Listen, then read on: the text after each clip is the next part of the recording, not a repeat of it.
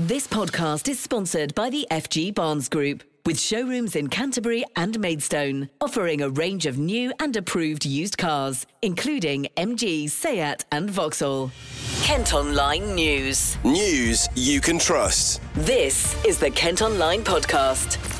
Nicola Everett. Hello, thanks ever so much for downloading today's podcast. Hope you're okay. It's Wednesday, May the 25th. And first today, a Canterbury dad has spoken out after his picture was posted online in a bid to track down suspected fly tippers. Liam Blackwell says his children are now being picked on in school after the image was circulated by Canterbury City Council. Well, the authority claims he was caught on camera dumping rubbish next to a bin store outside Elizabeth Court in Herne Bay. The 33-year-old reacted to it all online. Famous again. Oh, cheers for everyone calling me, texting me, blah, blah, blah, blah, blah, Kent Online. I've literally been flat out all day. I've just finished work and trained, and I've read the whole thing. I thought it was for something else, but it ain't. It's about me putting a plastic box outside a bin shed, because the bin shed was absolutely ramo. Yeah, that camera ain't even been there that long anyway. I said the 28th. I can remember when I put that box out there, because the bins of ramo. And yeah, mate, they call that fly tipping, a plastic box. If you look in all the other photos, there's wardrobes, doors, mattresses, blah, blah, blah. That ain't got nothing to do with me. The cameras will see that anyway, so I'm not bothered. But I do appreciate everyone not tagging my name in that, but it doesn't really matter anyway. I'm not bothered. They're going to get called up tomorrow, and if they want to put me all over that for fly tipping for a plastic box, and I thought there's more serious stuff in the world like stabbings and all stuff like that, but yeah, obviously that's priority, me putting a plastic box outside. Ain't the first time I've been in, ain't the last, so I'm not bothered. But like I said, I appreciate everyone ringing me and calling me, and yeah, it's what it is, so won't worry about it, so sweet. Well, the council have sent us a statement, and this is what it says. An appeal like this is always very carefully thought through in advance, and we are aware of the impact it can cause. It is very much a last resort when all other options to resolve a problem have been exhausted. We are continuing to investigate this and are grateful for the information that has come in so far, and will be taking appropriate action. We will also be reviewing the general situation regarding how residents of Elizabeth Court dispose of their rubbish. The bin storage area featured in the appeal is one of two that are available for this block. We will be looking to see if any tweaks to the disposal arrangements are required. Kent Online News. Other top stories from Kent today, and a midwife has told an inquest a baby who died after his mum was turned away from a Kent hospital would have survived if she'd been admitted sooner. Rachel Higgs was told there wasn't enough room for her at the QEQM in Margate when she was in labour in September 2019. Her son Archie Batten was born at home and only lived for 27 minutes. A coroner's due to record her conclusions next week. Officers investigating an attack in Canterbury say they're looking for a particular person who saw what happened. A man was hit with a bottle during a fight with three others in the Friars earlier this month. He was treated in hospital for a facial injury. Police, meantime, are continuing to investigate a pitch invasion at Gillingham's final home game of the season. More than 2,000 Rotherham fans were at Priestfield and clashed with home supporters while celebrating their promotion to the Championship.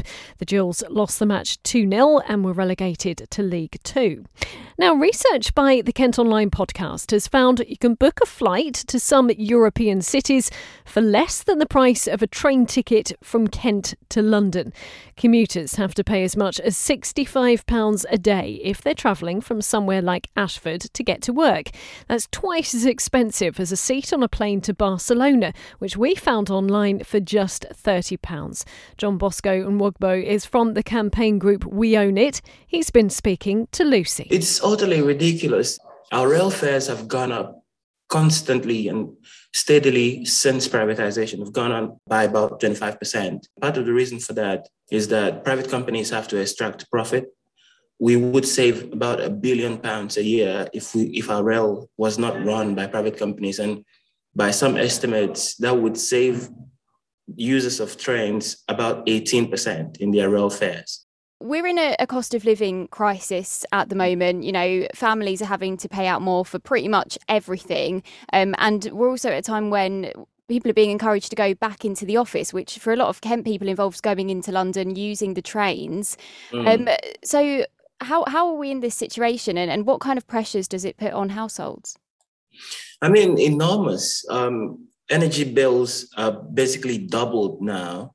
The price of food is going up. The price of literally everything is going up. And we are in the midst of a cost of living crisis, but we are also in the midst of very much the climate crisis. It's, if you like, the crisis that everyone almost forgot about when we had the pandemic, but it's still here with us. And I think what is really interesting is that all of these crises that we are dealing with at the moment appear to provide us an opportunity to deal with the climate crisis, right? Because I think a solution to dealing with, for example, the cost of living crisis in energy has to do with, for example, exploring a publicly owned energy supplier that's going to kind of run without making profit. At the moment, we know that energy companies are essentially raking in the profits at the same time as people are paying double for their energy. At the same, I think, can apply to the trains. We saw an analysis in 2019, I think it was,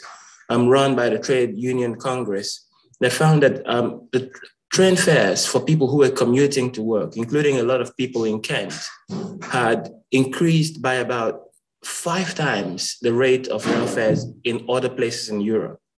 And that's hitting people's pockets. And even worse now, at this very moment when the price of everything else is going up and wages are not going up at the same time, right? So I think the government really does need to pull its act together, really, and begin to think about what works for people. And clearly they have a bit of an ideological obsession with private companies running things, but that is not working for us at the moment.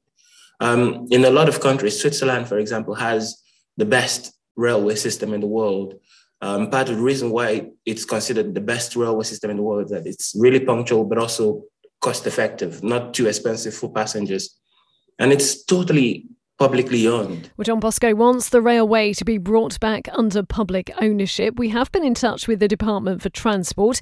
They say they're determined to help during the cost of living crisis, and more than 1 million ticket prices were recently slashed in the Great British Rail sale. You can read their statement in full by heading to the story at Kent Online.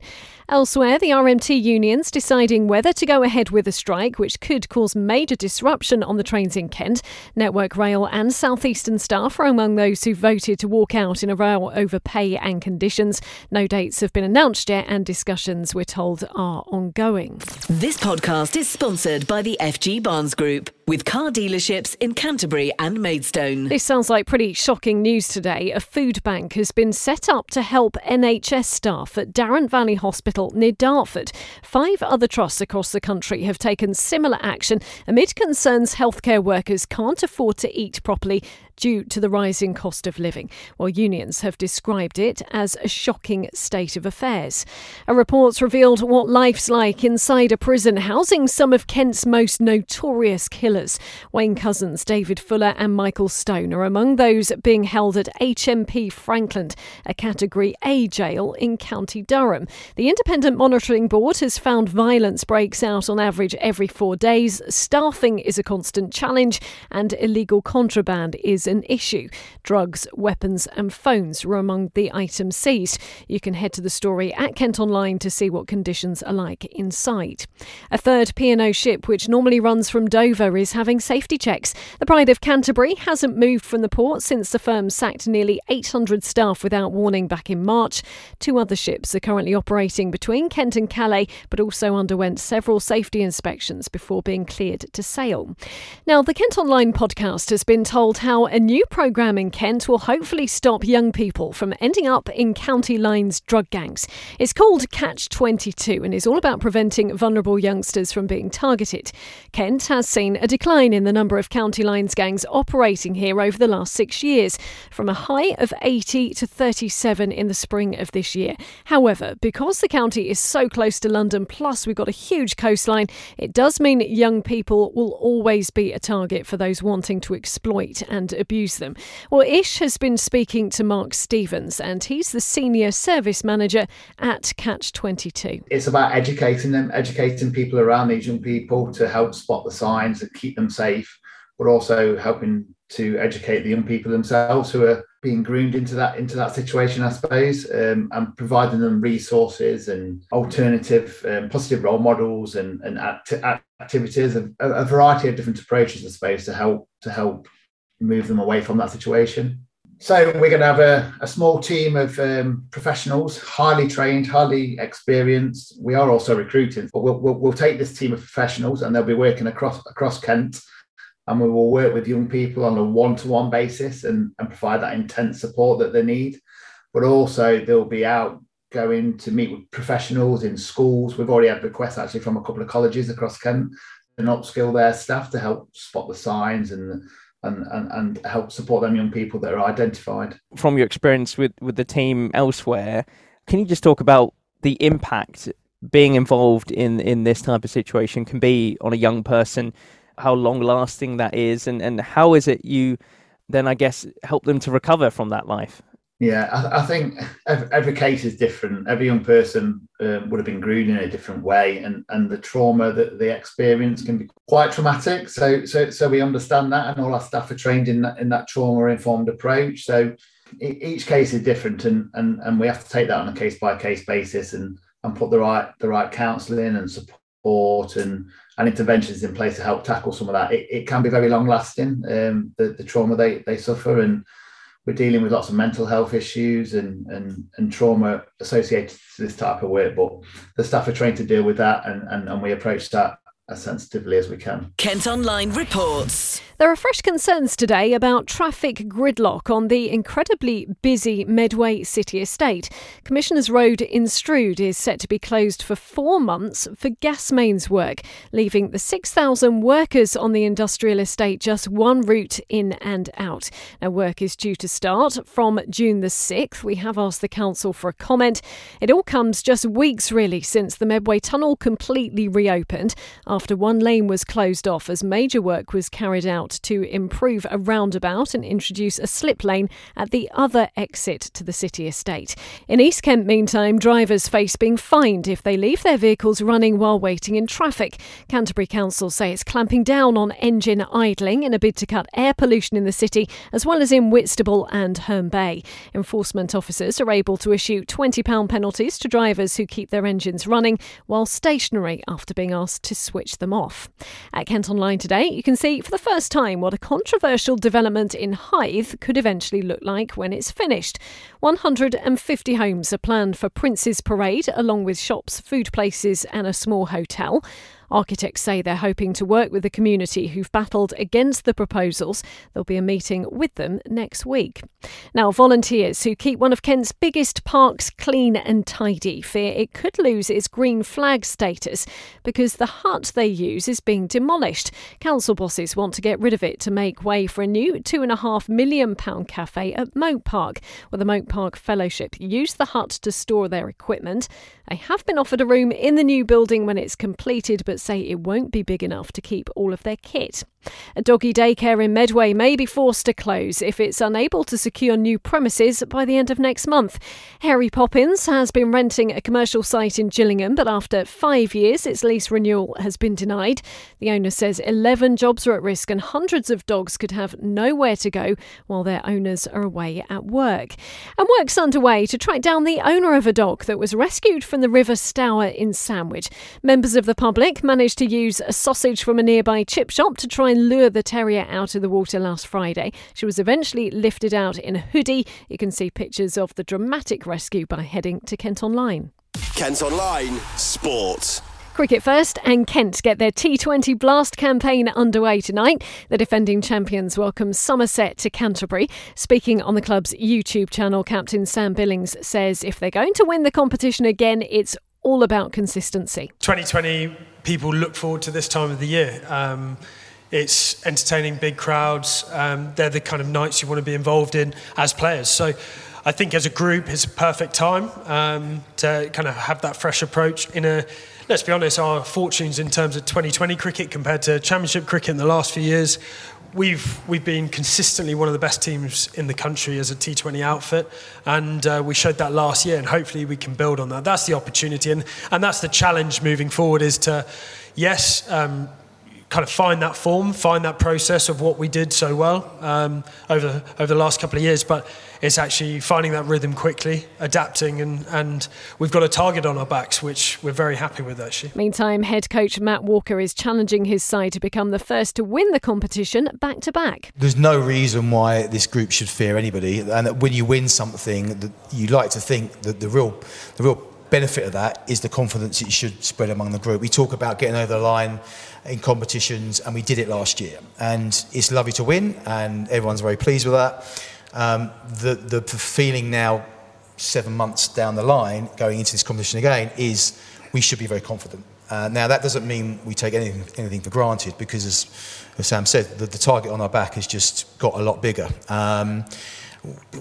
We're always going to be slightly unfancied just because we're Kent, and people obviously look down their nose a bit at this county, but we prove that we are a force to be reckoned with, and I think our record has stood up for the last 3 or 4 years. But it should breed confidence, and whenever we walk out this competition this year, we shouldn't be able to fear anybody, but we've got to be good. We've got to be as good as we were last year, if not better.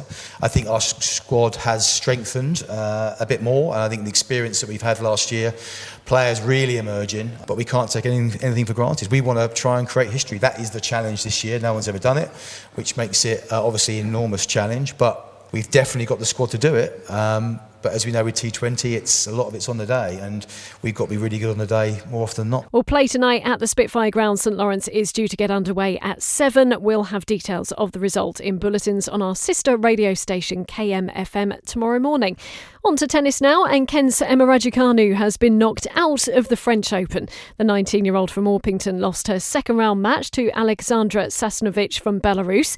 It was Emma's first time playing at the Grand Slam in Paris, and she's recently been recovering from a back injury. Well, that's all from us for today. Thanks ever so much for listening. Don't forget, you can follow us on Facebook, Twitter and Instagram. You can also get access to the ad-free Kent Online premium site. To do it, you need to subscribe. Just head to kentonline.co.uk/subscribe. And whilst you're on the site today, you can head to the What's On pages to check out our guide to what to do in the county over half term. We'll be back with a podcast tomorrow. News you can trust. This is the Kent Online Podcast. This podcast is sponsored by the FG Barnes Group, with showrooms in Canterbury and Maidstone, offering a range of new and approved used cars, including MG, Seat and Vauxhall.